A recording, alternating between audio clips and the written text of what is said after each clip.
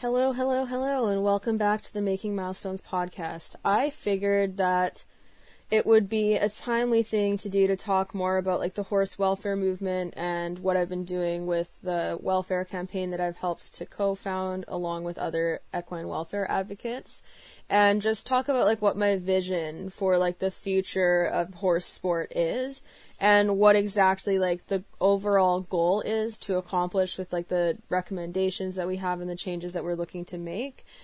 Just to help clarify some things. Like, I do recognize the fact that, generally speaking, I'm sure the people who actually listen to my podcasts are not the ones who actually need to hear my thoughts on this and like hear an explanation to clarify where I'm coming from and clarify what my goals are. But in hopes that anyone encounters people like that, I figured it might be good to have a podcast or something that you can direct them to in order to clarify where I actually stand, because anytime I bring up horse welfare improvement or talk about the state of horse sport and stuff that I'm concerned about, there's always at least a few people who are like, oh, so you want to like cancel all horse sports and like blah, blah, blah, blah. This is the slippery slope to ending equestrian stuff altogether and making it illegal to ride horses and blah, blah, blah, blah. And like, I'm really just not on board with those fear-mongering tactics. And I think that there is a lot of room between improving horse sport and canceling riding altogether, because that is such a far extreme.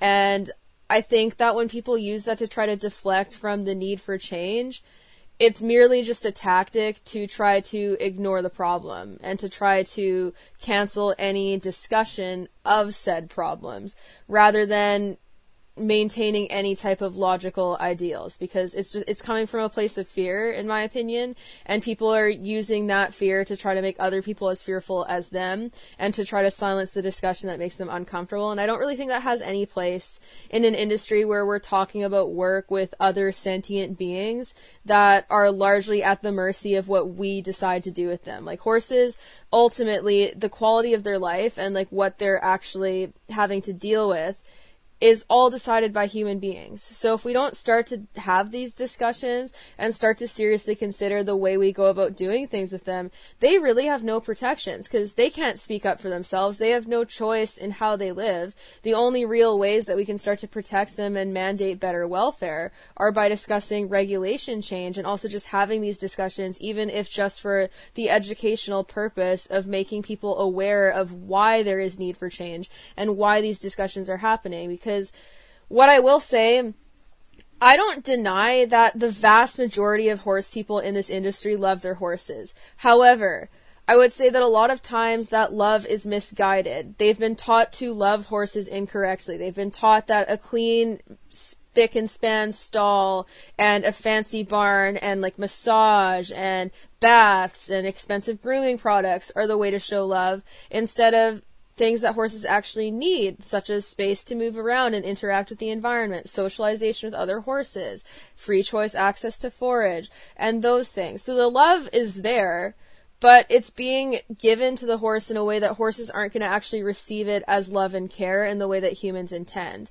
And the only way to fix those misconceptions is by talking about it and bringing these discussions to the forefront of people's thoughts and helping them understand why there's need for change and just how much rampant misinformation there is in the horse world, because there's realistically like no quality controls. A lot of the people who are given the biggest platform to speak as an expert on horses are simply people who exist at the upper levels and are competitive in the sport, and they're good riders and they're good at the sport, but it doesn't make them an expert on equine ethology and how horses actually function. It means that they're good at what they do in the sport, but that doesn't translate over to having all of the knowledge on how horses are meant to function, especially when they've also grown up in environments where they've been taught misinformation that they've then carried with them for years to come. And they might not even be aware of the fact that what they're saying isn't always grounded in reality and truth, but it's what they've been taught to believe because of the environment that they're in. And I think something that we need to acknowledge is that the competitive industry as a whole is a little bit of an echo chamber. You're going to find a lot of people who hold the same opinions and who say the same things, and they're going to spread around certain types of information as if it were fact, but that doesn't always mean that that's always the case. Sometimes what people perpetuate as fact is actually fiction. And what we really need to move towards as an industry in order to improve horse welfare is caring about like evidence-based practices rather than just someone with a big name behind them saying something and just saying like, this is true. We need the evidence behind it, because some people can say whatever they want. And what I want to remind people of is that the horse industry is a multi-billion-dollar industry. There's a lot of money to be made in it. And if you look at the products that are sold and just like how many quick fix products there are, like training gadgets or different types of bits, there is definitely money in trying to sell riders the quick fix idea and trying to oversimplify horse behaviors and trying to label horses as just like bad and naughty horses so that they can then market equipment and training methods to you that promise to fix those behaviors, even if they're not going about it in an ethical way. There's a lot of money to be made. This is a very rich industry. The average person in the horse industry is probably substantially more wealthy than the average person outside of the horse industry. So we are kind of in a little bit of a box, and we don't realize just how skewed the reality is here versus outside of it and in general society, unless you really put the effort into learning that, or unless you've lived that reality because you're part of the horse world as someone who is less privileged than the masses and can see that for what it is because of that. So anyways, I wanted to kind of go into that discussion and talk a little bit about the problems in the industry and like what I personally would like to see change and like what I think would really benefit horse welfare the most. And for like those of you who are new here, my qualifications to do so are the fact that I'm an IAABC certified equine behavior consultant. That's the International Association for Animal Behavior Consultants. I can't talk today. Wow. And to do that, there's a pretty rigorous testing format in order to get your certification. And on top of that, it's one of the respected organizations for like animal ethics. And we have to like pledge to use Lima protocols, which are least intrusive, minimally aversive, and commit to ethical training practices. So that aside, I've also done a lot of schooling in the equine sciences program through Guelph University, specializing in equine behavior, and then I've done a lot of field study and case studies of my own, mentoring under all different types of equine behavior professionals and connecting with people like that, both online and in person, to learn more, and then doing my own studies, keeping up to date with recent horse behavior and science studies, and kind of continuing my education that way. And I'm honestly prepared to be wrong. Like, if the information ever turns and says that the stuff that we're finding to be problematic in terms of how it damages horse welfare, if they start to find heavy evidence that disproves that and says that we were wrong and that everything that is currently being criticized is actually okay, I'm open to changing at that point, but I really don't think that's going to happen because of how damning all of the evidence is in terms of how far the horse industry has to go to actually meet fair, ethical standards. And what I do want to say to people who are worried about the industry being canceled is that, like, I truly, truly believe that if the industry does go under and it gets banned and it loses its social license and horse sports are actually, like, attacked and, like, they try to end all horseback riding, I think that what'll contribute to the likelihood of that happening the most is going to be people's stubbornness and lack of willingness to have these welfare discussions, because that comes across as a lack of care to people on the outside. To people who are animal advocates that have no ties to the horse world and therefore no desire to protect it, it comes off as apathetic. It comes off as us not caring. And the more we do that, the more unsalvageable the horse world looks. So I think what will end up ending the industry is our refusal to grow with the times and make necessary changes and have these difficult conversations, because all that does is reaffirm to animal advocacy groups that we aren't fixable, that we aren't teachable, that we don't want to learn, and that we're committed to continuing problematic practices even as more information comes out showing their issues.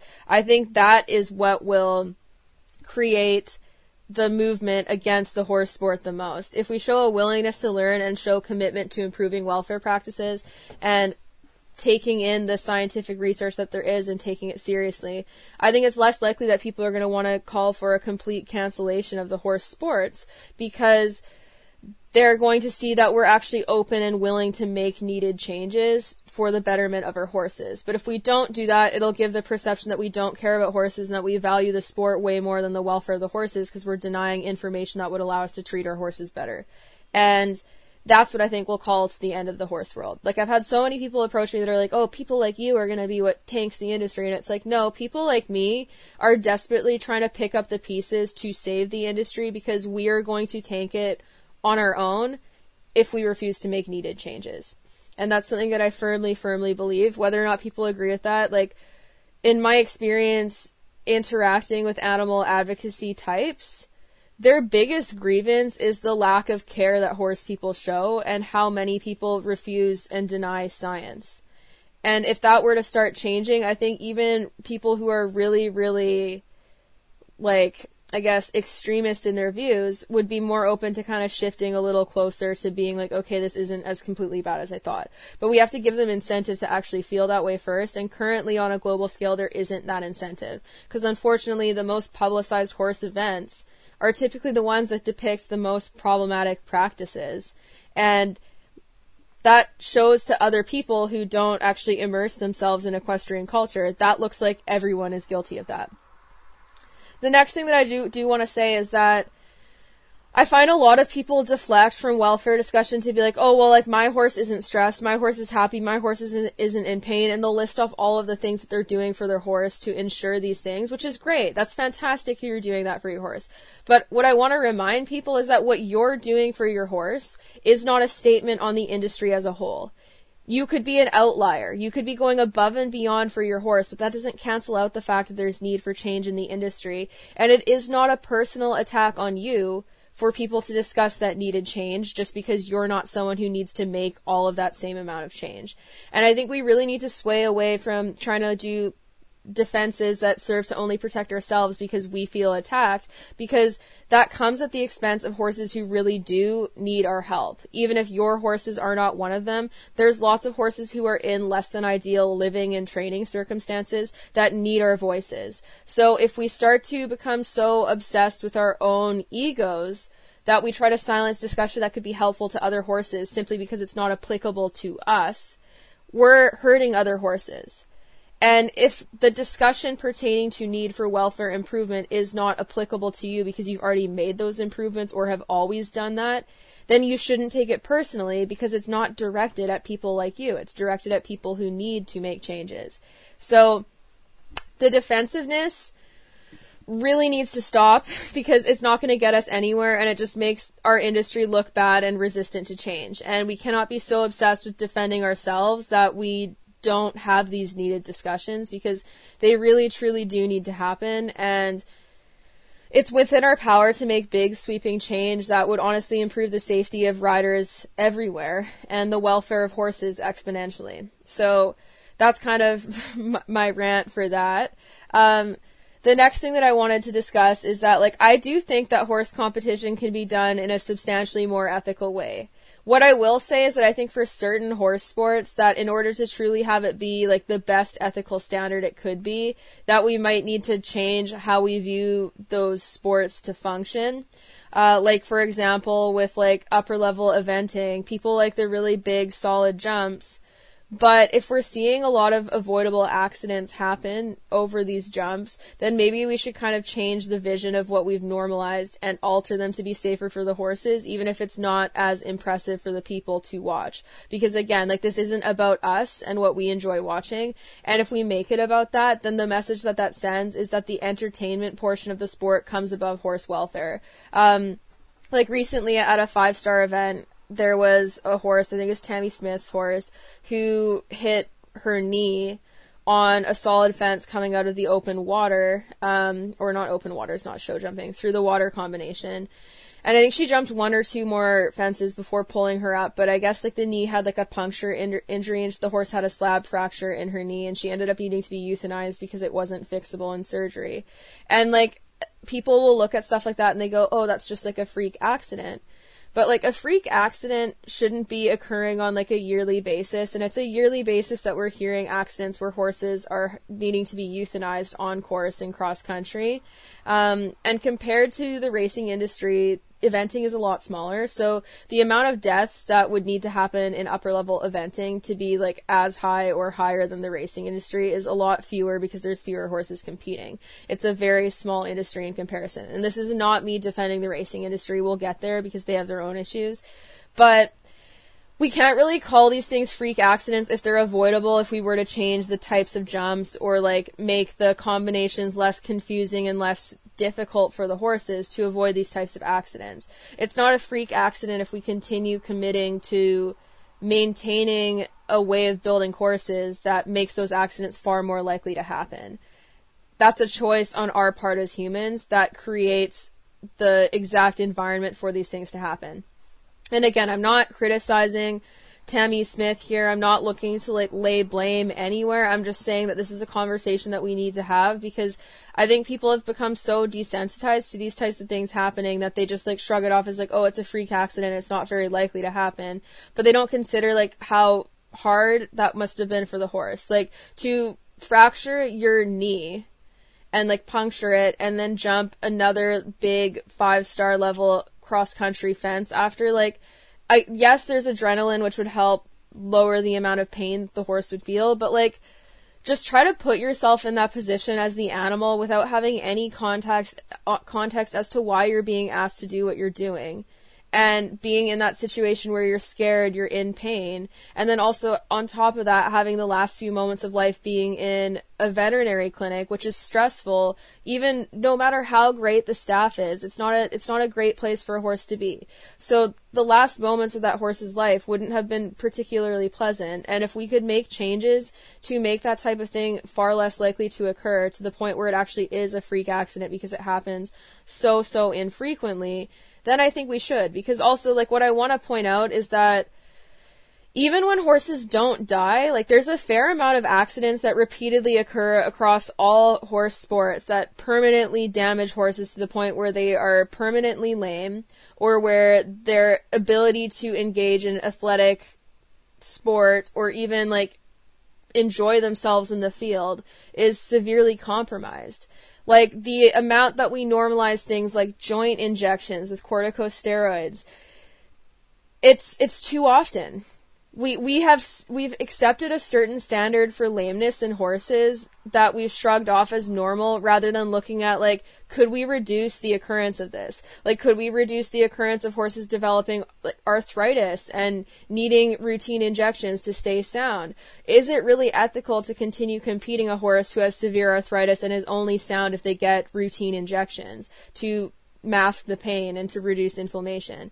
I'm not saying that injections are inherently bad but there's a difference between injecting your horse so that they can enjoy a comfortable pasture life or like light hacking and injecting your horse to continue competing at the pinnacle of the sport when their joints are showing wear and tear that is undoubtedly going to be made worse from maintaining that level of competition because it's so strenuous. And these are things that I think we really need to consider. It's like, if the sport is truly about the love of the horse, there's a lot of stuff that goes on a really regular basis that isn't justifiable if the love of the horse actually comes first. And I think that if we're being honest with ourselves, while the vast majority of equestrians, if not all of them, love their horses, I think that a lot of them deep down love the sport more because of what they are willing to justify in order to stay in the sport.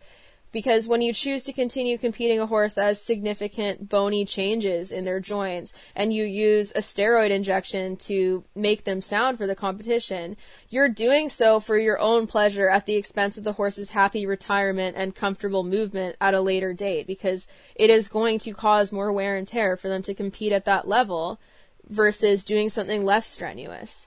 And these are decisions that we really need to look at, like what is motivating them, because in that instance, there is no argument to say that that's in the horse's best interest.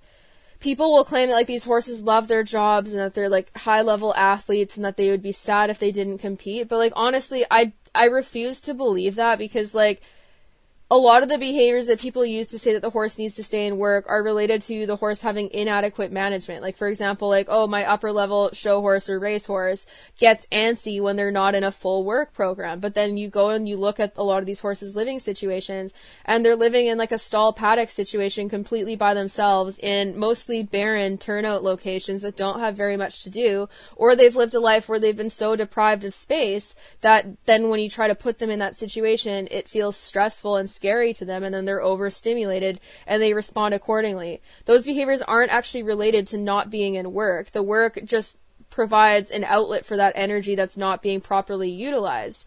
And horses who are in work are also less likely to have the same access to that level of turnout that may incite those behaviors.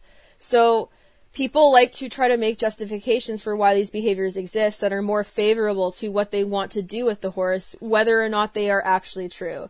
And again, this is not being said as an attack, because I literally used to do the same thing to try to justify like why I kept my show horses the way I did. But like now that I can look back on it honestly and look at my actions, like it was for me to save face and to try to justify things for my own benefit. It wasn't actually for what was for the horse's own benefit. And what I will say is that I do believe during that time, like, I think I believed what I was saying, and I think that a lot of the people making these excuses do believe what they're saying, but it comes from a lack of education or like a misdirection of education where they're mislabeling their horse's behavior and viewing it as like some unfixable thing, or viewing it as something that can only be fixed by a singular solution, which is keeping their horse in a full work program and competing them at an upper level, rather than looking at it as like, okay, we could counter condition this behavior and work on this level of anxiety so that this horse can live a happy, enjoyable life in turnout with a herd, and we can adapt these maladaptive behaviors that they've developed to try to handle the level of stress that they are under. We can change these, and we could look at those behaviors and go, this is abnormal, instead of just going, this is the way my horse is, this is the way upper level competition horses are. Because what I will say is, like, we see a lot of similar behaviors in horses who are very high-end and expensive horses who are doing like very strenuous sports. But I don't think it's because of the level that they compete at. I think it's because of their shared traumas and their shared stressors. A lot of them do not get enough species appropriate care, and they develop behaviors to try to cope with the stress because of that. A lot of them are engaging in stressful training practices, and they develop behaviors to cope with the stress because of that. It's not because of the type of horse they are, it's because of the shared lifestyle and the similarities that these horses all have across the board, which is why a lot of these horses who end up in homes where their needs do get met at a later date can adapt really nicely to those types of situations and settle down. Or why the upper level horses who exist in homes where their upper level riders have them turned out and in group turnout behave differently. There's a reason for that. It's not like we use these like status-based things that are all in our heads as humans to try to justify horse behavior, and it's anthropomorphic, and it only serves to cause harm to the horses. So I really do think we need to reflect on what we view as normal, because like, just speaking from experience, like I've been probably present for more vet checks than the average bear because of how many like commission sales and stuff I've done for horses that are not mine, as well as like my own horses, but mostly horses that are not mine. And like, honestly, how uncommon it is to have a horse who has been used in like a fairly strenuous level of sport to actually vet without any arthritic changes or bone chips or OCD lesions. And yes, OCD lesions can be genetic. It's not always related to like what they're doing sport-wise, but you know what I mean? Like different types of anomalies in their bodies, many of which are directly related to the wear and tear put on their bodies from competition. Like, I can count on one hand, I think, the number of like race horses that I've sat with the vetting for that haven't had anything. And for some of them, it's like, if you looked hard enough, you would probably find something. And yes, certain types of anomalies can exist due to genetics or just the horse being the way that they are. But the number of horses that I saw with chips and arthritis on the racetrack is related to their careers and the way that we've chosen to go about those things. And until we actually look further into the research and actually really try to zero in on how preventable these types of injuries are and what factors exactly would lower the risk of them, I don't think we should just shrug it off as like, oh, a fluke. Like, we need to look further into these things, and we need to care about the frequency of lameness that we're seeing, or the frequency, even if the horse isn't lame, the frequency of problems that we're seeing in vet checks, and question how preventable those things are. Because, like, sure, maybe if we look further into it, it's not preventable, and maybe these horses are all just flukes. But I think that if we seriously actually tried to isolate what the factors are that make these types of injuries more likely, we would come out finding out ways to adapt the sport to serve the soundness of the horse longer term more effectively. Because it is not normal to have horses that are like less than 10 years old that have all of these problems and will need maintenance for years to come. And it's so common to see horses being bought and sold like this. And It's also very common for horses to be highly discardable if they end up coming up with an issue that really makes them less, I guess, desirable to competition homes, where people will have a horse that sustains a career-ending injury and then they're trying to give it away for free instead of doing the retirement themselves. And again, this is not an attack on people who do this because it's so normalized, and I don't think it comes from a place of ill intent in most cases. But when you choose to do that, there's really no way around the fact that if the bond that you have with these horses and your enjoyment of the horse becomes completely severed to the point where you no longer want the horse, even when they're at a point in their life where they're less likely to find a long-term home and where they're less desirable and more at risk because they're not sound. If you want to sell them so that you can get another horse who is usable in sport, the decision is pretty clearly about the love of the sport rather than the love of the horse, because if it was about the love of the horse, the inability to use the horse for your desired sport shouldn't really change how you feel about them to that degree. And when we're talking about like animals and like what's fair to them, like I really do think we need to normalize like humane euthanasia more, because like putting horses who are young and like completely broken at risk of either being drugged and continued to be worked until they break down, or being passed through home to home to home before they like end up at an auction or in a bad situation, I don't think that's a kindness. And we look at death really oddly as people because most of us fear death, but like horses don't have the same concept unless they feel like imminently in danger. And there is such thing as giving a horse a good death. And I think that ensuring their safety long term and making a decision that makes it so that they're not likely to end up in a very poor situation, if you're not willing to guarantee the horse's future yourself, I do think that's a decision more people should consider. With that said, though, I think that the biggest thing is to try to prevent the degree of like lameness and injury that we're seeing in competition horses, because it's far, far too common. Like, it does not need to happen this way. And it really doesn't need to be this way. Like honestly, like even with like George, who I put down a few years ago now, like he had 2 slab fractures on his hind end, like both hind legs and the ankles, and then a chip in one of the fronts. And like, that's not a normal level of injury. Like maybe genetically he was more predisposed to that severity of injury due to being less resilient, bone wise. But it is a byproduct of the way we choose to use these horses and the level of stress that they're under. And like, if we can't have the desire to try to explore further how we can prevent these things and what exactly is contributing to their prevalence, we can't really make changes. And like, what I find is a lot of people in the industry just want to shrug off these problems and pretend that they're less frequent and prevalent than they are, when that's not the case. Like, and it's not just like racing, it's not just like eventing, it's like show jumping and dressage too. Like, it's very common to see horses sustaining significant injuries and needing lots of maintenance when they're relatively young. And I think it has to do with the fact like that, like our demands as people and how quickly we want to bring these horses up, and like how we take shortcuts in training with like certain types of training gadgets or harsher bits, and we don't properly condition horses because we just want to get to the next the next thing quicker. And I think that the other factor is that a lot of horses are living in chronic stress, and chronic stress is an expensive toll on the body, and I'm sure that predisposes them to a lot of health issues, including injury. And if we started to adapt even just that, I think it would reduce the risk of injury to at least some extent. And then the other aspects would be how we condition them and what the demands of the sports actually are. But these are things that we need to care more to look into. And like, I wish I was made of money, because then I would just start conducting my own experiments and offering to pay to like x-ray people's horses for free just so that I could use the data to really explore this, so that I could prove what my hypothesis is.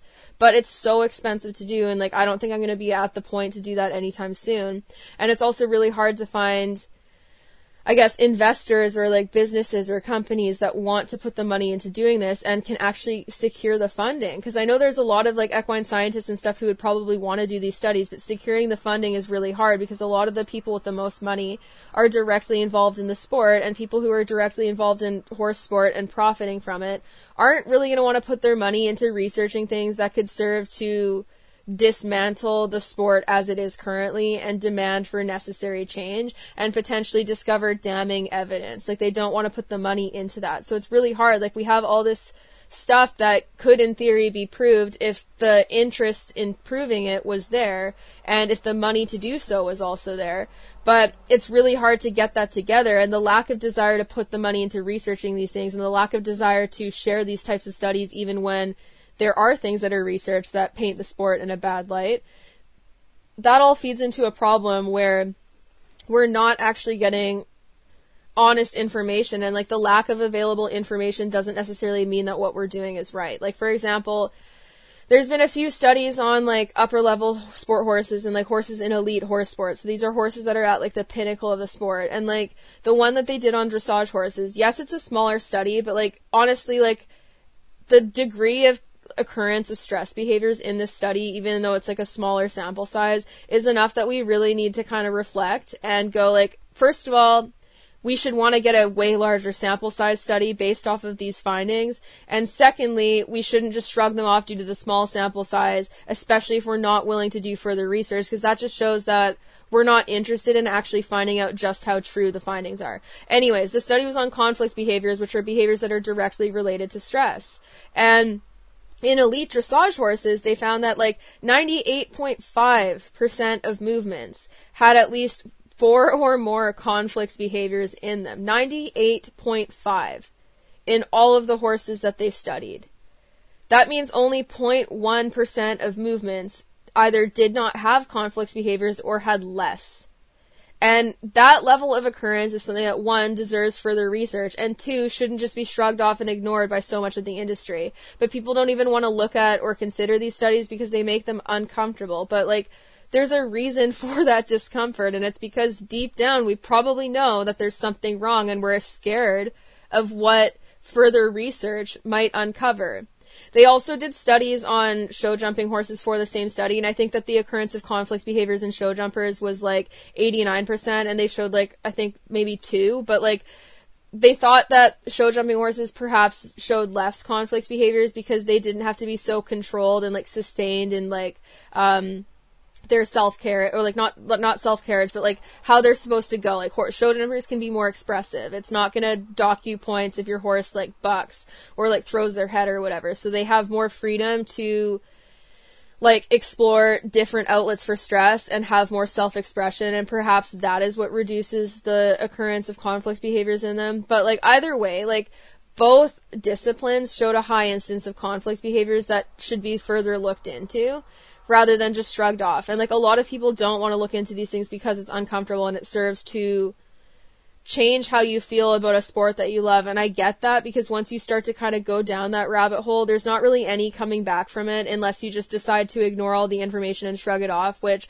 if you truly, really love horses, it's really hard to do, even if you try to deny it initially and go into a little bit of denial, because that's a normal part of the grieving process. It's really hard to like stay in that state and then exist in the horse world and see just how often these things are occurring and not go immediately back to like what you learned research wise. So these are just like some examples of like how prevalent the stress is. Like the other thing that I want to say is that for making my social media posts, like I go through a lot of like stock images and like stock image libraries, because this is the easiest way for me to access photos of horses that I have permission to use. And I have tried and I've tried to find examples of like good, happy, relaxed horses in these stock image libraries, and it's really, really hard to find.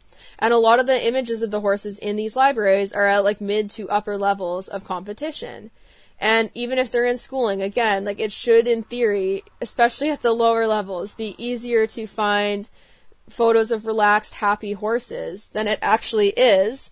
And sorry, a bee just almost landed on me. I don't know if that was like change in volume, but than it actually is. And the other thing to consider is that there's certain riders that I can look at and I can go like, yeah, they ride really nicely and they typically have far more relaxed horses.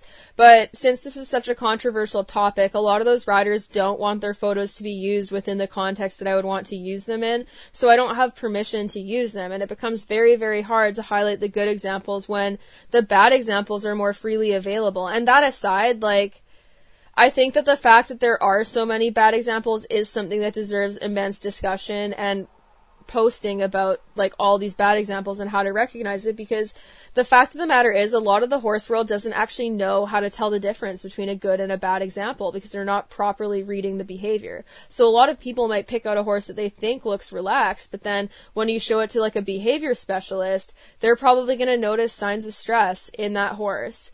And generally speaking, a lot of these horses have a pretty high degree of stress, and there's a lot of normalized behaviors in horses that we just shrug off as normal horse behavior when they're actually abnormal, atypical, stress-related behaviors. And that also needs to stop, because we can't really help horses if we're in denial of like what their natural behavior is. And like what we do need to consider is that they're flight animals. Like, energy expenditure is expensive to a flight animal because they need to maintain a certain level of energy to be able to flee from danger. So they don't really want to be causing problems and engaging in expensive behaviors unless they actually truly feel like they're in danger. And play behaviors with horses are typically short-lived and far less frequent. And a lot of what we try to label as play is actually stress or frustration related. And like, stress and frustration aren't completely avoidable in training. Like, stuff happens, and like, you can't operate at a level of such perfection that you never make a mistake that might cause something like that, or that the environment never changes beyond your control and like incites a behavior like that. However, we do need to be discussing how we can limit stress and frustration as much as possible, and there's enough studies out now that show us viable means of doing so, but there's a lack of acceptance of said studies by the horse world as a whole.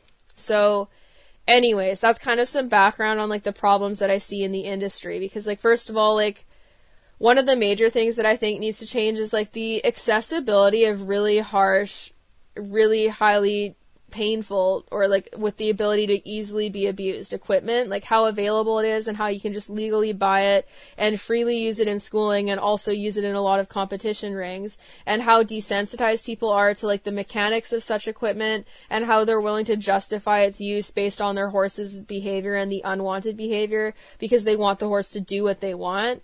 They'll justify it based off of that, but it's like, okay, but like, even if you want the horse to do what you want, is it really fair to cause them pain in order to get the response that you want? Like, if this sport is really about the love of the horse, why are we so comfortable with justifying using inherently painful equipment to get the result that we want?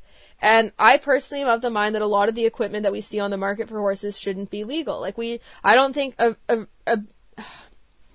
think abrasive bits, like twisted wire bits, double twisted wire bits, and like bits that serve to like pinch and cause discomfort in the mouth should even be sold. I don't think that a lot of like the gag bit combinations should be sold. I don't think that a lot of like training aids should be sold.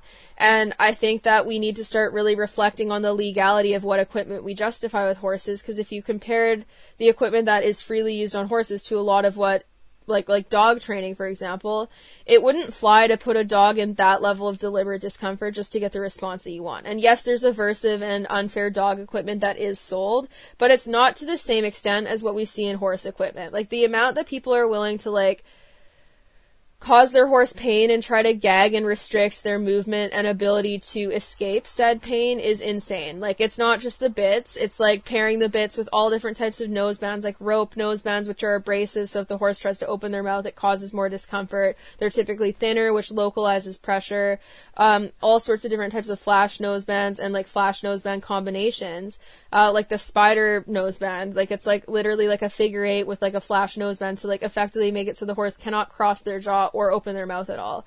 And all of these types of equipment are there to try to prevent any resistance or escape from the horse. So you could have a horse that has a harsh bit in its mouth and then has a noseband paired with that bit so they can't even open their mouth to escape from the growing pressure inside their mouth that causes them discomfort. And on top of that, they could be in a standing or running martingale, which then further restricts their movement when they try to lift their head to try to escape, or like draw reins or something like that. Like, there's so many different means of control that people freely use and comfortably use and want to use without criticism or any commentary on how it might actually impact the horse.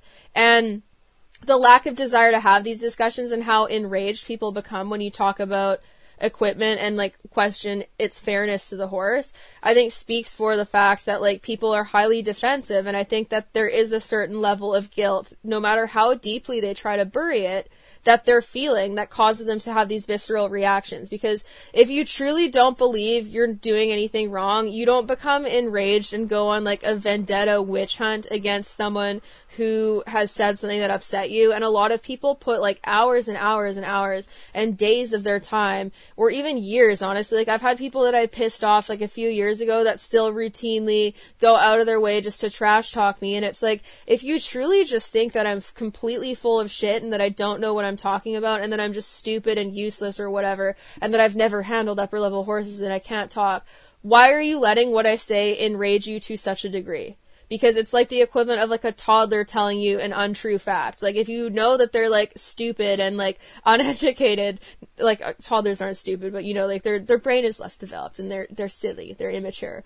But if that's the way you feel about someone like me, like, my words should be nothing. It should be like water off a duck's back. They should be completely meaningless to people, but they're not, because I think there's a certain level of guilt and shame that these people have buried that they're not willing to accept. And when I say it, it like strikes a match that sets them aflame and gets a visceral response. And I speak this from experience for myself, because I used to get that visceral response. And I used to get really, really angry when people said stuff that questioned the status quo and put me in a position where I was forced to come to terms with thinking thoughts that I did not want to think.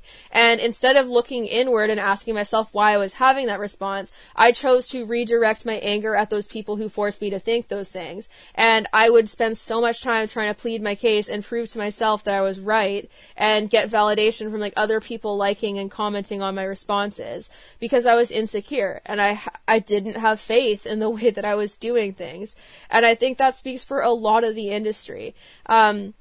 I've mentioned this a few times, but I'll go back to like briefly mention the fact that like back in December, there was like a interview that Carl Cook did regarding Kalinka, where he was talking about how afraid he was to ride her and how like he felt like his life was in danger every time he got on her. And he was joking. Like, I think it was like a lighthearted comment. But to me, it was in very poor taste, because I don't think that's the right type of thing we should be normalizing to the equestrian community. In addition to the fact that a lot of the behaviors that were making him feel that way and that he didn't feel safe on are like stress responses. They're like flight responses for horses. I can't speak for like why exactly she would be stressed, but if you look at the research we have on equine stress, like those aren't normal, happy, relaxed horse behaviors. And a lot of the studies that we've done on human perception of horse stress show that a lot of humans mislabel stress as excitement and happiness on the part of the horse, because that's a more palatable descriptor. It's an easier to accept descriptor of the horse behavior. And that's what a lot of people at the upper levels do. But anyways, me commenting on that situation sparked something in him that caused him to make a response to me where I feel like he was very, very triggered and like upset and like angry with me.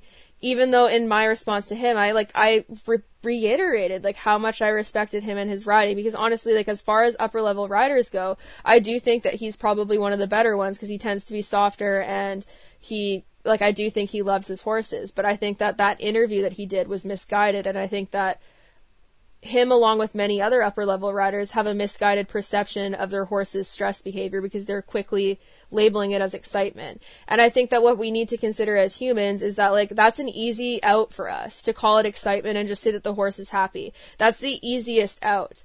But in order to truly be the best advocates for our horses, we need to kind of look at all of the possibilities for why a behavior could exist, and like seriously look at the science behind it and humble ourselves and keep ourselves accountable instead of just taking the easiest way out. And the reason why I'm bringing up this situation is because I found it particularly interesting.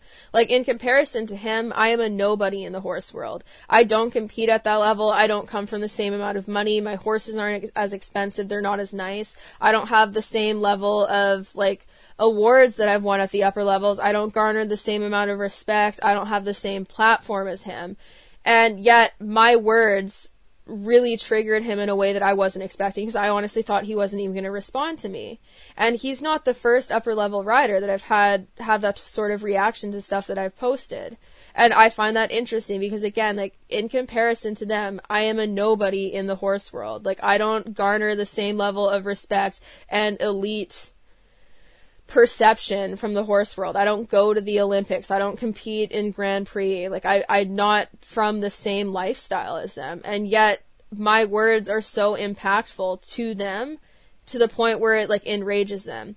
And I think that response from so many different people in the horse world is something that we should explore, because if we're that triggered by discussion of welfare and like talking about horse stress and the presence of it, there's a reason for it. Like if we truly at the core of our hearts believed that horses were largely unstressed and that the behaviors we were seeing were simply just excitement and that there is no validity to it, it really shouldn't elicit that type of response, because you would have such a confidence in what you were doing that other people wouldn't be able to rock that confidence with their words. But the reason why you can rock people's confidence with your words and by sharing scientific studies and referencing studies on horse stress is because there is validity to it. And it's provable. Like there's tons of studies that I could cite right now pertaining to horse stress, both ridden and on the ground, that would basically clearly outline a lot of behaviors we see in the competition ring. Like Sue Dyson's ridden pain ethogram is a really good example of this. Like a lot of the behaviors in that ethogram are ones that people would regard as completely normal behaviors. And yes, like some of them without the context of being in tandem with other behaviors. Like I think if the horses show 8 or more behaviors on the ethogram, they're at high likelihood of musculoskeletal pain. With that said, some horses had indicators of musculoskeletal pain with less than 8 behaviors. But what I'm saying is like the presence of like one of those behaviors doesn't necessarily mean your horse is in pain. But what I would say is that it increases the likelihood that at least they're stressed. Like the stress could be pain related, it could be emotional, it could be environmentally induced or whatever. But we have this evidence that displays a lot of behaviors that horse people want to regard as normal and links them to some level of stress, be it like from pain or whatever. And the research is there, and it's continuing to be replicated over time despite the lack of funding and the lack of people wanting to participate in this research or like give it the like eyes that it needs on it to be properly understood. Like these studies don't get shared enough, they don't get discussed enough. They might blow up initially, but then they're quickly forgotten, and people are very quick to make excuses for why the study's findings might apply to their horses. And they're very quick to be like, oh, I know my horse. Or people will use the excuse, you don't know my horse. You can't talk, you don't know my horse. But it's like, there's no evidence that like from horse to horse that there's huge differences, which is why these types of studies that have defined these ethograms usually have pretty large sample sizes. And currently we don't have evidence that like horses deviate from that norm so immensely that they'll display behaviors that are specific to them that are not stress related. A lot of the abnormal behaviors we see in horses are stress related or induced by like the stress of an environment or not being able to meet species specific needs, and they're a horse's means of coping with the stress that they're under. So it's a really difficult conversation to have, and I understand that, but I think that we need to start getting comfortable with having it, because if we're truly like out there to do the best we can for our horses, this is something that needs to happen. Like, and like as a trainer myself, like there's sessions where I've had that like my horses are clearly like frustrated, and then I have to reflect on why that is and make needed changes and try to improve on it rather than continuing to go about doing things the way I was and potentially worsen that response. It's not like my horses are always completely devoid of stress or frustration. Sometimes that comes into training, but the way that I respond to it now is inherently different than how I used to, because I take their communication at face value and I start to ask myself, like, why is this occurring and how can I make it happen less? Because that's necessary in order for me to continue holding myself accountable and improving my training as a craft. It makes me a better trainer. It helps me identify potential lameness issues before they spiral out of control, and it's helped me resolve behavioral problems long term because I start to take my horse's communication seriously. And it's something that's so necessary. Like, it can just be as simple as like monitoring how often your horse is doing something and really working to lessen the prevalence of it. It doesn't always necessarily mean like, oh, you need to immediately cease riding and get a full body MRI scan on your horse to determine that there's absolutely no pain anywhere. But it's like, when your horse starts to display abnormal behaviors, you should either first bring back your work or discover what the stimulus eliciting that response is. And if it's potentially pain related, like, explore that. It doesn't mean you immediately need to spend thousands and thousands of dollars on veterinary diagnostics, but like, it might mean that you might want to do a baseline level lameness exam, or at the very least, bring your horse back to more simplistic work and do some groundwork and stretching to help them sort that out and go from there. And no one's perfect. Like, we all make mistakes, and there's things that we might overlook or not see, but like, in order to get better at being able to see these things, we need to hold ourselves to a certain degree of accountability and be open to listening to the scientific advancements that we have on horse behavior and communication. And that is how we'll make needed change in the industry. So in terms of what I would like to see change in the competitive industry, like I mentioned, I think that a lot of the products that we see on the market for horse training, there's many of them that should not ethically exist, that they have no ethical basis, that they can't be used ethically, because at their core, they're about increasing the level of discomfort we cause horses to muscle them around and make them do things when they are engaging in behaviors that are escape behaviors and trying to not do what we ask. It's about increasing the level of pain and discomfort so that we can make them do something anyways, rather than getting to the source of the problem and addressing that. It's about a quick fix. It's about a Band-Aid fix. And if we're doing stuff like that, where we can muscle horses about and force them to do things that they otherwise do not want to do, we can end up creating lameness, because their lack of desire to want to do what we're asking is like their first defense against lameness. And if we override that by causing them enough pain that they just decide to go about doing what we ask anyways, or causing them enough stress and discomfort that they just do it anyways, then we take away one of their main forms of protection against themselves, which is like saying, hey, like, I can't do this. And it doesn't really give us an accurate outlook on like how physically capable they are if we're just muscling them around. Like, even with things like draw reins or like harsh bits to try to get horses into like a quote unquote frame, like, self-carriage is called self-carriage for a reason. Like, the horse has to choose to engage in it. And when you try to force it through like a pulley system like draw reins, or increasing the amount of pressure in their mouth with like a gag bit or like an abrasive mouthpiece, there's going to be a certain amount of tension involved with that, when the only reason they're going into such position is because they have no real other choice, because the level of pressure and discomfort will increase if they don't do it. On top of that, it's not really going to build the same level of muscles, because again, like, they're not freely and willingly doing it. You're manufacturing a response by using equipment that doesn't really allow for any other option.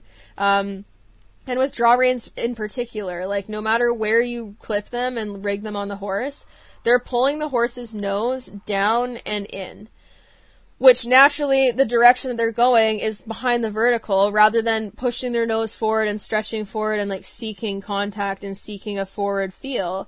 They're getting pulled the opposite way, which will naturally teach them to kind of defer to going behind the vertical and like duck in and like drop their pull and not be having their pull at the highest point.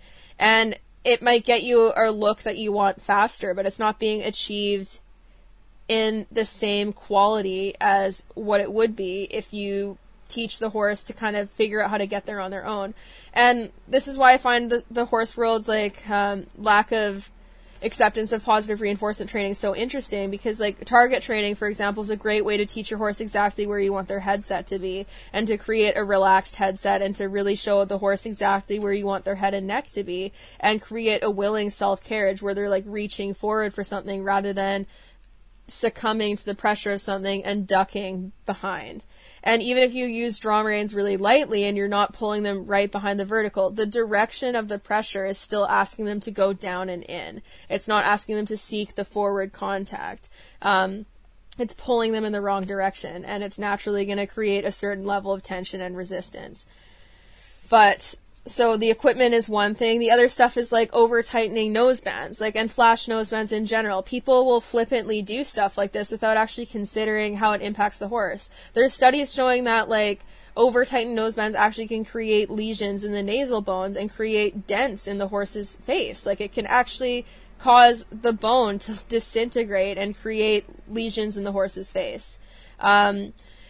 And again, like even if you think you can fit like a finger or whatever under the noseband, or you're like checking it at the side of the noseband rather than the top or the bottom. First of all, when you're checking the fit of the noseband, it has to be at the top or the bottom, because even a really tight noseband, you can usually fit your fingers at the side, even if it's like exorbitantly tight. But that aside, like, we don't really consider it because we just do it because we don't want the horse to open their mouth, but we don't consider, like, the pressure that they're creating anytime they try to open their jaw anyways, or that the pressure the tight noseband might be creating on its own just by pushing down on their face and the level of discomfort that may cause. And similarly with flash nosebands, a lot of people over-tighten them to the point where the horse cannot open their jaw and open their teeth at all. And again, like, chewing lots and gaping the mouth are an indicator of some level of discomfort and lack of acceptance of the contact.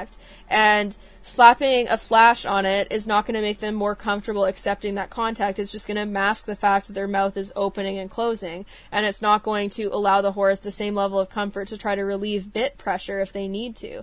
It's a band-aid fix at best, and it's coming at the expense of the horse's comfort. Like, even when they're properly fitted, at their core, they don't allow the horse to open their mouth to the same degree. And, like, what this is the thing, is, like, a lot of these items we see on the market are about quick fixes and, like, fixating on the problem that we see and wanting to suppress the horse's ability to engage in whatever the problem behavior is, rather than questioning why that problem exists. Like, why is our horse grinding and twisting their jaw and gaping their mouth and constantly chewing on the bit and never settling in the mouth? Why are they doing that? Could it be anxiety related? Is the bit uncomfortable? Is there something related to, like, the fit of their saddle or bridle that could be adjusted? The flash, or, like, tightening the noseband too much or whatever, all that does is fixate on, like, I don't like this problem and I don't want it to exist, and just tries to suppress the behavior on the part of the horse, rather than looking inward and going, I wonder why the horse is doing this, because there's a reason underlying every type of behavior, and you can teach a quiet mouth, even with a bit in the mouth, by creating further relaxation and allowing the horse to develop a soft response to aids. And, like, when horses get strong and you need to half halt them and they open their mouth, like, that's their way of trying to alleviate pressure in the mouth. And should we really be trying to prevent that? Because then we're preventing their natural ability to defend themselves from discomfort. And if we're going to use bits, is it really fair to gag them to that extent? And these are just, like, all things that need to be considered. The other thing is, like, the show jumping ring, for example, has virtually no regulations in terms of what bits are not allowed to be used. Like, you can put virtually whatever you want in your horse's mouth, pair it with whatever noseband you want, and just go in there. And in my opinion, like, especially at the upper levels, it's like, you don't need to be in the Grand Prix arena if you cannot get there without using an exceptionally harsh bit. Like, if that's the equipment that you are required to use in order to pilot your horse safely around that level, you don't deserve to be in that arena. I'm sorry.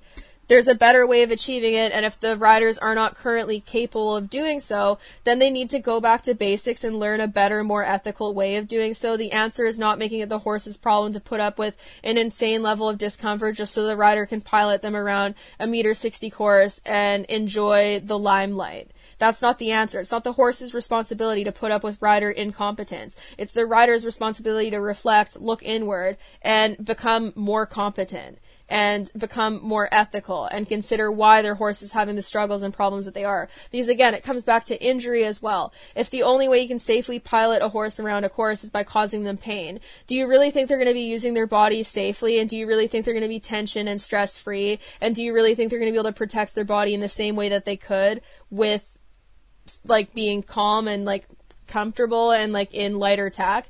No, because at default, the reason why people select harsher pieces of equipment is because the horse is less controllable without them, and they require harsh equipment in order to get control. So then you're using it in place of addressing why the horse is lacking in control and why they're so weak that they're bolting to fences, or why they're so stressed they're bolting to fences. And it's putting a band-aid on the problem, and it's going to predispose the horse to some level of injury. And this comes back to, like, muscular development and stuff as well, because a lot of the horses you see at the upper levels, even insanely fit horses like in eventing, they have muscular dysfunction. Like, they're not properly muscled. There's a lot of horses who have huge dips behind the withers, who are lacking in top line, and who have underdeveloped necks that have an overdeveloped underneck, and then have, like, a hole right after the wither where there's underdeveloped muscle, and it's an indicator that they're not using their bodies correctly. If you then take them and compete them at the pinnacle of the sport when their bodies are not muscled in the way that they need to be to actually do it safely and healthily and protect their body and help their body work in a way that would prevent injury, then you're making it more likely to prevent injury. AB Equine Therapy on Facebook and Instagram did a post on this where she posted different photos of upper level event horses in the jogs. And it's a great post. I recommend going to look at that so you can see what I'm talking about, because she goes into more detail on that. And it's true. And it's like at the pinnacle of the sport, we should not be seeing that. Because there are riders who condition their horses really well and who ride them properly and whose horses do not have those problems. So we can already see that it is possible to do, because there are riders that are doing it well, but there's also far too many that aren't, and we've accepted a standard that is not acceptable, especially at that level. Like, there's room for more error at the lower levels because people are still learning, but at the pinnacle of the sport, it shouldn't be a situation where we're seeing such a huge margin of error with these people who are supposed to be the best of the best of the best. And equipment is like a huge problem in the industry. Another thing that I want to point out too is that like when we're using over tightened nosebands and uncomfortable bits and like heavy handed riding, and then you also do something like where you put like a spur on, but you have like a big bit on your horse. Once again, you're trapping them between like a rock and a hard place, because you're going to spur them, they're going to run forward into the bridle to move off of the spur, and then they're hitting a harsh bit and being asked to be brought back, or like when they lift their head because of the discomfort, then they're hitting a martingale or something. Like, it's like gagging the horse in so many different ways. Like, you're effectively putting them in a straitjacket with like a ball gag in their mouth, so that they can basically have no behavioral response to the level of stress and discomfort that they're under, because people are so desperate to eradicate these stress behaviors at any cost that they're willing to put on whatever they can to make it happen. And in upper level dressage too, like the fact that double bridles are compulsory past a certain level and so are spurs. Why? Why are we making harsher equipment compulsory but not allowing for bitless riding at the lower levels? And like, people will go like, oh, like you have to be on the bit for dressage. You can't ride bitless because of that. That is an issue of terminology. You could change the terminology, because on the bit is referencing connection. The horse's connection to the rider, their acceptance of contact, being on the aids and being responsive. You could just change it to connection, being on the aids, being on the bridle instead of bit. And that aside, it's like, why do we care so much if people want to ride bitless if you truly think that it'll put them at a disadvantage? Because most of the people who say that bitless shouldn't exist in dressage will claim that it would be like it would be a disadvantage because horses won't perform as well. If that's the case, why do you care? Because you're not going to be the one doing it. Why do you care if someone else does? Why are you trying to police people that you think are going to be at an inherent disadvantage? Does that not just give you more people to beat if that actually feels true to you? And then the spur thing too, it's like, if a rider has a really sensitive horse who does not like the spur, they should not have to wear them. And like, apparently you can put on a bumper spur or like a false spur, but it's like, why? Like, why not just say you can wear spurs if you want, or you can choose to take them off? Why do people have to be in a situation where they basically have to put on a fake spur to follow the rules when the rules don't need to be like that? And people will be like, oh, like spurs are for precision. And it's like, okay, there's other ways to teach precise aids. You don't need to use spurs. And if a rider does not want to, again, if you think it'll cause them to have a lack of precision, that would be a disadvantage. And why do you care if someone chooses to disadvantage themselves?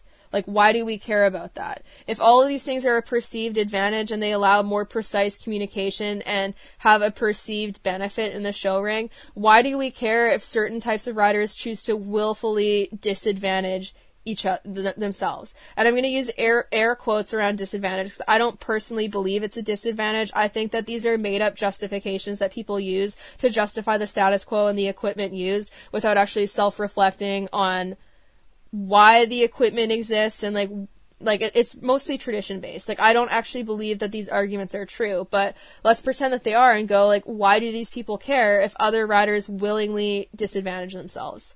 Why does it matter? Because that won't impact them whatsoever. But I think that deep down, these people are worried that people will prove that they can do these things with less equipment and that it'll make them look bad.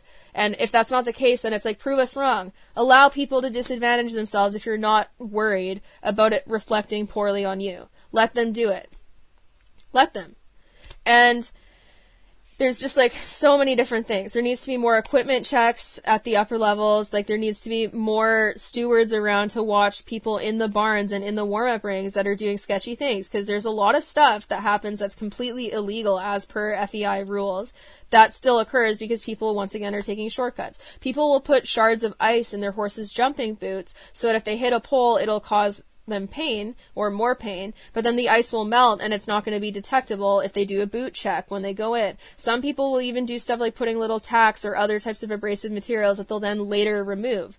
In the hunter ring, you can buy nosebands that have tacks on the underside of them because you can't use a flash in the hunter ring. So if you over tighten your noseband and put a tacked noseband on, anytime your horse tries to open their mouth, they're going to hit those tacks and then they're not going to want to open their mouth. And that's a hard thing to detect. And I don't think there's actually any rules against using them. Someone can correct me if they're wrong, but that aside, if there are, they're not being enforced well enough because people are still using them. And then also in the hunter ring, like, yeah, they recommend using a snaffle. Technically, you're allowed to use a pelham, but there's trends, and like right now, snaffles are trending. So it's like, okay, yeah, you're allowed to use a snaffle, but like a snaffle doesn't mean that it's necessarily a soft bit. Like, look up the Peter Pletcher bit. That bit is disgusting. It is so thin. There's so many pinch points. It isolates pressure to an insane degree. It's basically like putting a cheese grater in your horse's mouth, or like a cheese knife, like a wire cheese knife.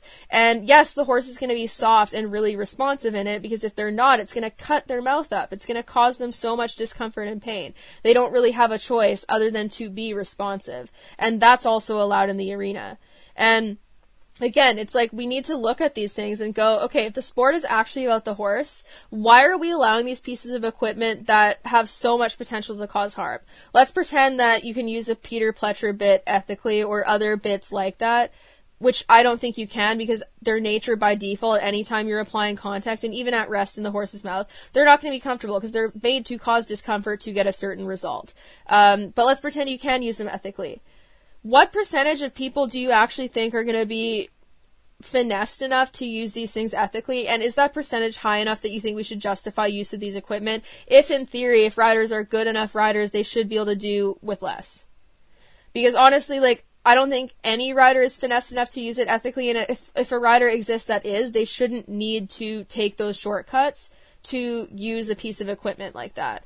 I've said this before, but soft hands do not seek weapons. As soon as you decide to weaponize your hands by choosing a bit that has mechanics that make it inherently more aggressive, your hands are no longer soft. You might feel like you're being softer because you need to apply less pressure to get a response, but that's because you've chosen to amplify how the pressure of your hands feels to the horse by choosing a harsher bit, which means you've weaponized your hands. Your hands are no longer soft. Soft hands do not seek weapons. They don't want to even have the potential to cause discomfort and damage to the horse. And riders who choose to use harsh equipment do not have soft hands. They've made the express choice to not have soft hands. If you want to have soft hands, use soft equipment. People will go like, oh, well, if I ride in like a snaffle, I have to pull so hard on my horse. It's like, you might have to right now, but clearly that means you have work to do to soften your horse in like groundwork and flat work to make their mouth less dull. The answer isn't getting a bit that increases the amount of pressure feel your hands give to them to get a quicker response. That's not solving the issue. It's slapping a band-aid on so that you can feel like you're being softer because your hands don't have to pull as hard, but you haven't actually fixed the problem. And I hate that logic because it's also implying that there's no other way to fix a horse that is lacking in responsiveness other than to put a harsher piece of equipment in their mouth. Don't be lazy. Go back to dressage lessons. Go back to flat work. Get your horse soft in soft equipment and get them on the aids and refined in their performance there, and then go back to doing the more difficult stuff like jumping. Get them really solid on the flat first and then go back to the stuff as jumping. But let's be real. The reason why people want to take these shortcuts is because they don't want to put the time in.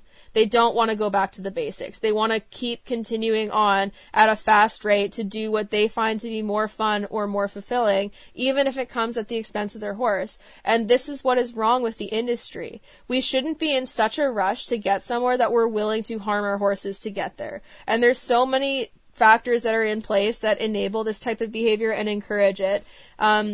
And trainers are also encouraged to do this because in order to make money, especially if you're like mostly appealing to a competitive clientele, you do need to take shortcuts because otherwise your clients are going to lose interest and they're just going to move to a trainer who will let them take shortcuts, and then you might not be able to pay your bills. So I think a lot of people feel trapped in this, and the only way to help untrap them is by setting a standard that promotes good welfare at its core and doesn't allow for people to get such benefit from using problematic practices. If you can no longer win if you're using shortcuts and you have a stressed horse who is in pain, you'll pretty quickly change the way you go about doing things. It's not going to be advantageous. to take those shortcuts if you're held to a higher standard. And so that's why we need to change how we judge disciplines and make welfare part of like how people are scored. Like if a horse is displaying a number of stress behaviors, they shouldn't be scored well. Or in sports like show jumping, where it's not score based and it's like time based and like fault based, then we need to set equipment rules that make it harder for riders to abuse equipment or buzz them out if there's a horse who is displaying excessive stress signals and is looking uncomfortable. Like there's lots that can be done to make the sport more fair to the horse. It's just a matter of if we choose to do it or not. I think that the sport can improve, and I think that we can make it a welfare-based sport where welfare is factored into people's success in the sport, but it is not currently that. So people can be highly successful while being really, really unethical. And it's not even necessarily going to be stuff that you see at shows. Behind the scenes too, there's a lot of unethical stuff that goes on in schooling. And again, when welfare isn't factored in and when we're so used to ignoring horse pain and stress signals, there's not really incentive for people to change that because they're getting rewarded for it in the show ring. And in order to stop them from doing that, we need to take away the reward. We need to make it less reinforcing for them to engage in those shortcuts. And we need to give them incentive to adopt new practices by mandating welfare. Rulebooks like USEF, Equestrian Canada, and the FEI rulebook will all state that horse welfare is paramount and they do not stand by abusive practices to horses. But their rules do not actually enforce that. They don't actually do anything to practice what they preach and ensure that they're promoting good welfare, because if they did, we wouldn't see these problems occurring in the rates that they do. So it's all virtue signaling as far as I'm concerned, because these competitive show organizations will talk the talk, but they're not walking the walk. They're not holding people properly accountable. On top of that, like depending on who you train with and like what your name is, you're going to be held less accountable for things than someone without the name attached to it. You're going to get away with more stuff, and we see this happening a lot in the horse industry. People are more willing to turn a blind eye to an upper level rider doing something that is unbecoming or like completely abusive to the horse than they are if it's like a lower level like junior rider or like someone who doesn't have the same name. Like a lot of the stuff that we see people defending upper level riders for, if you posted an average Joe doing it, they would get absolutely just taken apart online. Like they wouldn't be meeting the same level of defensiveness, and they wouldn't be getting like, oh, like it was just a moment in time, or like, oh, like you can't like some people make mistakes, or like, oh, it's not that bad. But it depends on like what your name is. People are more willing to defend certain types of abuses depending on who commits them.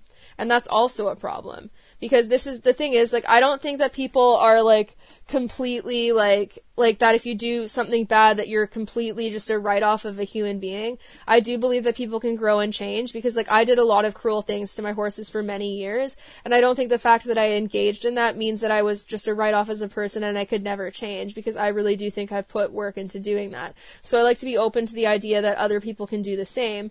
But with that said, like if there's no accountability and they're not willing to hold themselves accountable and there's no self-reflection, the likelihood of them actually making needed changes are really, really slim, because they're not going to be held accountable. Like they don't have to be held accountable. People are willing to defend the behavior and shrug it off, so then they don't need to self-reflect and look inward and consider ways that they could adapt and change for the better. And in order to make that happen, we need to walk the walk. Like competition rules need to change.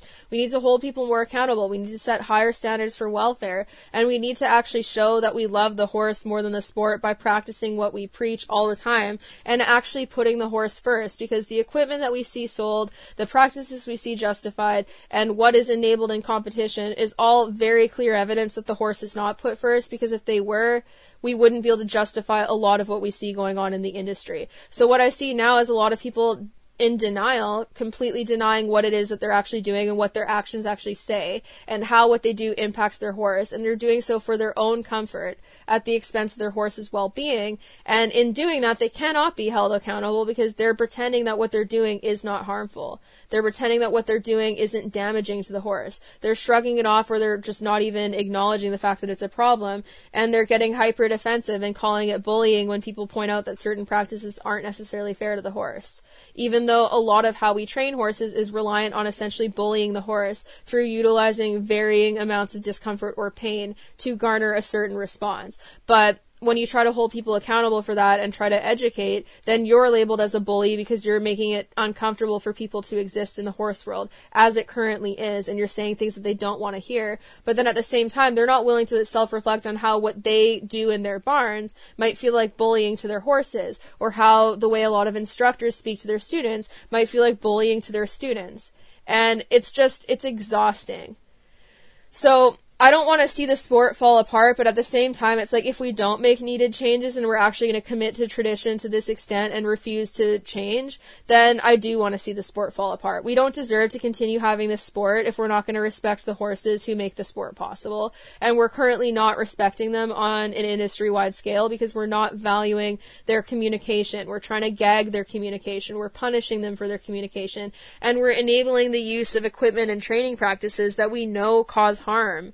And enough is enough. And if we're not willing to change that, then no, we don't deserve to have competition because we're not wanting to conduct ourselves in a way that is deserving of the absolute kindness and, like, forgiveness that horses show us. And, like, in order to actually do horses justice, we really need to put the work in on ourselves to make needed changes, because they're such kind, benevolent creatures who really don't want to cause problems. And a lot of the aggression and safety issues we see in horses are created by us as humans with what we justify.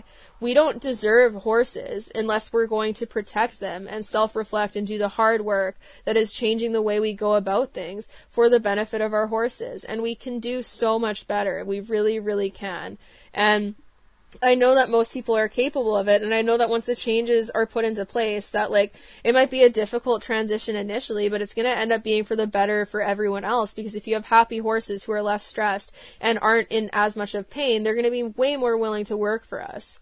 So enough is enough. Like, please help me make these changes, and, like, please help spread the word of the welfare movement. I just co-founded an organization called the Alliance for Horse Welfare and Sport. We're starting with the Paris 2024 Olympics because that is when the horse world is under the biggest microscope. And as I'm sure many of you know, the Tokyo Olympics were an absolute shit show when it came to horse welfare. So we're starting with the Paris Olympics because that'll give us the most like publicity and also like the biggest limelight to the horse sport to get the level of advocacy and like people joining the movement as what we need to start pushing for more changes across the entire industry. But once we do that, the goal is to start going to other aspects of the horse industry to make changes, like with like all different like English horse sports, Western horse sports, horse racing, like everything. Like the goal is to try to set standards to improve the welfare of horses industry wide. But the reason why we're starting with the Paris Olympics is because it's coming up next year.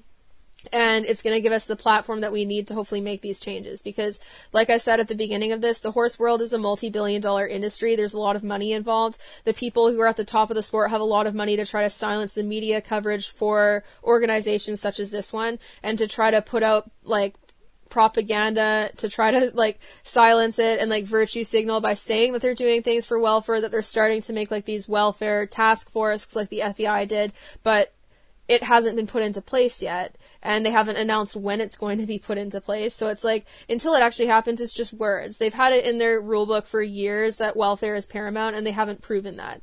So there's going to be measures put into place by these really, really rich, powerful organizations to try to, like, shrug off the amount of problems there are in the industry or like bury them.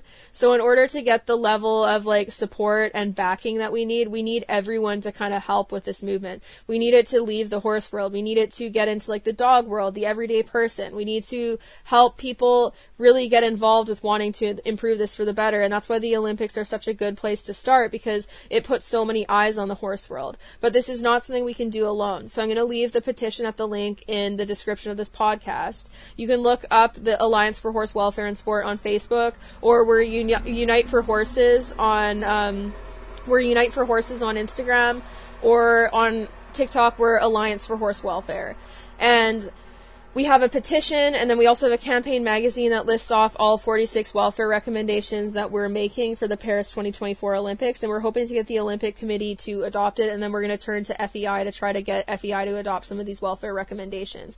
And honestly, like, even just getting a few of them done is a great start, but like, in order to be taken seriously, we need like hundreds of thousands of signatures at minimum. Like, our goal is 1 million signatures, but we need like as many as we can get. So I cannot stress enough just how much help we're going to need, and how much like sharing and spreading the word, liking and commenting on posts, sending it to your friends, getting your friends to share it, even if they're not horse people. Like, we need to reach the outside of the horse world in order for this to actually work and happen. It cannot just be horse people, because so many horse people are committed to silencing these types of discussions and not wanting to participate in them. So we simply do not have the volume of horse people to actually put this movement off of its feet and start building traction. We need people on the outside who love and care about animals to help us. And if anyone knows of like celebrities or people who are prominent figures in the community that have a platform and have the ability to help reach, that love horses or love animals in general, especially if you know them well enough that they might be able to consider what you say, please reach out to them and just help us spread the word.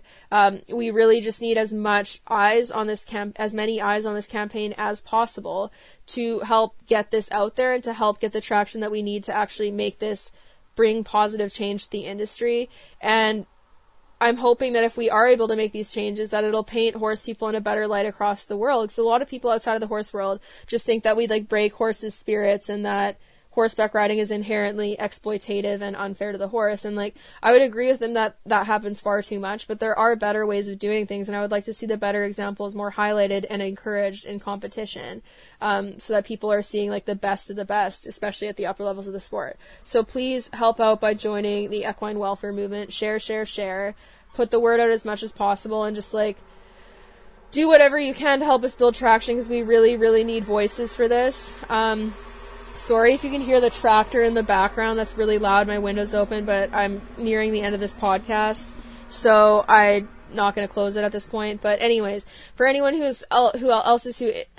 cannot talk today, sorry. For anyone else who is interested in helping to support me in my work, I have a Patreon channel where you can access all sorts of different tutorials on how to start positive reinforcement, in addition to all things equine behavior and equine sciences, and that's patreon.com/SDEQUUS, patreon.com/SDEquus, that's patreon.com/SDEquus. I'll also link that in the description of the podcast. I also have a product line with equestrian apparel and horse bridles called Shop Milestone. You can go to shopmilestoneeq.com and you can shop our sales section. It's an extra 25% off of all clearance, extra 30% off of all of our Dallas multi-bridles, extra 25% off of Pogo bridles. And yeah, that also helps me support my career and just kind of continue doing what I'm doing.